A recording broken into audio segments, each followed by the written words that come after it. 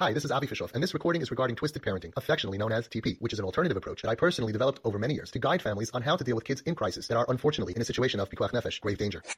The following recording is from my TP crisis group, where parents come together for my support and guidance. Please note that all parents under my care have been sent to me by their Das Torah, who commit to remain involved in the entire process to guide and paskin any shilas that come up. Please note that the voices have been digitally altered to protect privacy. This is a letter she wrote last night. So coming from the child. Hello everyone. I am a victim of childhood trauma, a recovering addict, and a sufferer of mental illness. She has bipolar, which we didn't know when we came to Avi. We treated her for 2 years with Avi's method, and it was 80% better situation. 2 years into the treatment, her psychologist said, there's something still not right. She's struggling too hard. The 20% the medication helped. She had actually a classical case of bipolar disorder, which she still struggles with, but she is a very successful person with it, like many people who, but she has very high hopes for herself to be a PhD, a psychologist, a lawyer, whatever, anything she could, whatever. But this is what she wrote. It's hard for me to write this, not because it's a hard topic for me to discuss, but because I have so much to say that it is hard to be brief. I decided to first lay out some facts about the many thousands of children that are currently out on the streets and disconnected from normal life and Torah life. First of all, please believe me when I tell you that however much pain your parents are in, we are in way more pain. This is even when we look like we are having fun and partying. No one out there on the street wrecking their lives is doing this for fun or because they just can't control their taiva. Absolutely no one. 2, we feel the disapproval and shame that you feel about us, no matter how much we deny that we care about anything, and that burns inside us terribly. But instead of helping us to rectify our ways and return to you, it causes us to desperately find more ways to numb this horrible pain. We love you with all our being, and we just want to see you being proud of us and to give you the nachas that you always wanted to see from us. We know that we can't do that right now, and that pains us so much. We are stuck, and we can't please you because of our inner pain. But seeing the pain and disgust in your eyes gives us even more pain. The worst part is losing out on having parents who adore us when we are so miserable, and now that we need you the most. 3, finally, when you start to give us what we desperately need from you, that is when you start being a part of the solution and no longer a part of the problem. That is when the healing process will begin. That is when our rehabilitation will be something that we will want you to be a part of.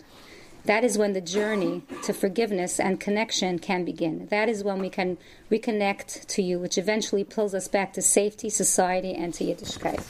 When I look back at my life, I wonder how I got from being an atheist to being a truly frum Yid, how I got from being a low-life addict living on the streets to living in a yeshiva in Eretz Yisrael and being totally connected to Hashem. The answer is simple. The turning point in my life is when my parents got trained on how to love me.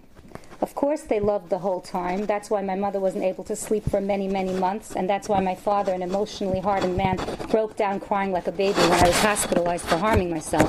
Yes, they always loved me, but suddenly they started loving me in a way that I felt loved, in a way that I got the message that their love for me was unconditional.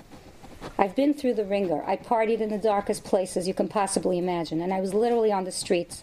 They loved me even when I dressed insane, did drugs, ate treif, and broke Shabbos. Because unfortunately, I did all of those things. This is something everyone needs to understand in order to help the thousands of kids in pain. You can't control your child when they are spiraling out of control. How do I know? Because my father tried to. My friends' fathers tried to, and they didn't succeed. If you're in this situation, then your child is beyond your ability to make them listen to you, to whip them back into shape, to make demands and try to force them to act normal. It just won't work. If you don't accept that to be 100% true, then know that you are stopping your child's rehabilitation process and you are preventing yourself from ending up with the nachas you desperately want. Another thing that my parents realized that changed my life was that health comes way before religion. I became religious again almost 2 years after I became sober. But my relationship with my parents blossomed in those 2 years. It gave me what I needed to make healthy life choices and reintegrate back into society, their society. Without it, I would be a completely different person. I've seen both sides firsthand. I've had friends whose parents never accepted them, and their rehabilitation process, if there was one, was painfully slow and for the most part incomplete. And then there were some friends whose parents came around and supported them. These kids are all, and I mean it when I say all, successful people now. I am telling this to you from experience, not just my own experience with my own life turned around, but from what I saw while I was one of those kids you are worried about, disconnected from Hashem, from society, and from everything you hold dear, sacred, and holy. I can't promise you that your child will be okay. I can't promise you that your child will be religious. But I can guarantee you that if you don't listen to the people who trained my parents, your children will never become who they can be. I can say this to all of you very clearly. I promise you all that the turning point in my recovery was my parents' acceptance of who I was at that point in time. As low as I was, they did not drop me and let go of me. They realized that they should stop trying to control me and discipline me and force me to behave, and instead they started accepting me and loving me while I was misbehaving. I know this sounds ridiculous, but my parents learned the secret to get past all the walls that I erected. This began when they started to supply me with all the things I needed, even though it was against their religion and all of their values and morals. When they did that, it reached deep inside of me. It did something to me that I still cannot fully understand. It turned my innermost pain from feeling like I must self-destruct at all costs to make a U-turn and start to care about my life. Dear parents, you have the power to make the difference between a life that is wasted and a life that is beautiful. If you don't take this chance, if you don't make this change, if you don't use the tools that have been proven to work, then you'll have no one to blame, not the abusers, not the rapists, not the drug dealers, not the tumah of society. You'll have no one to blame but yourselves. What has the treatment done for me?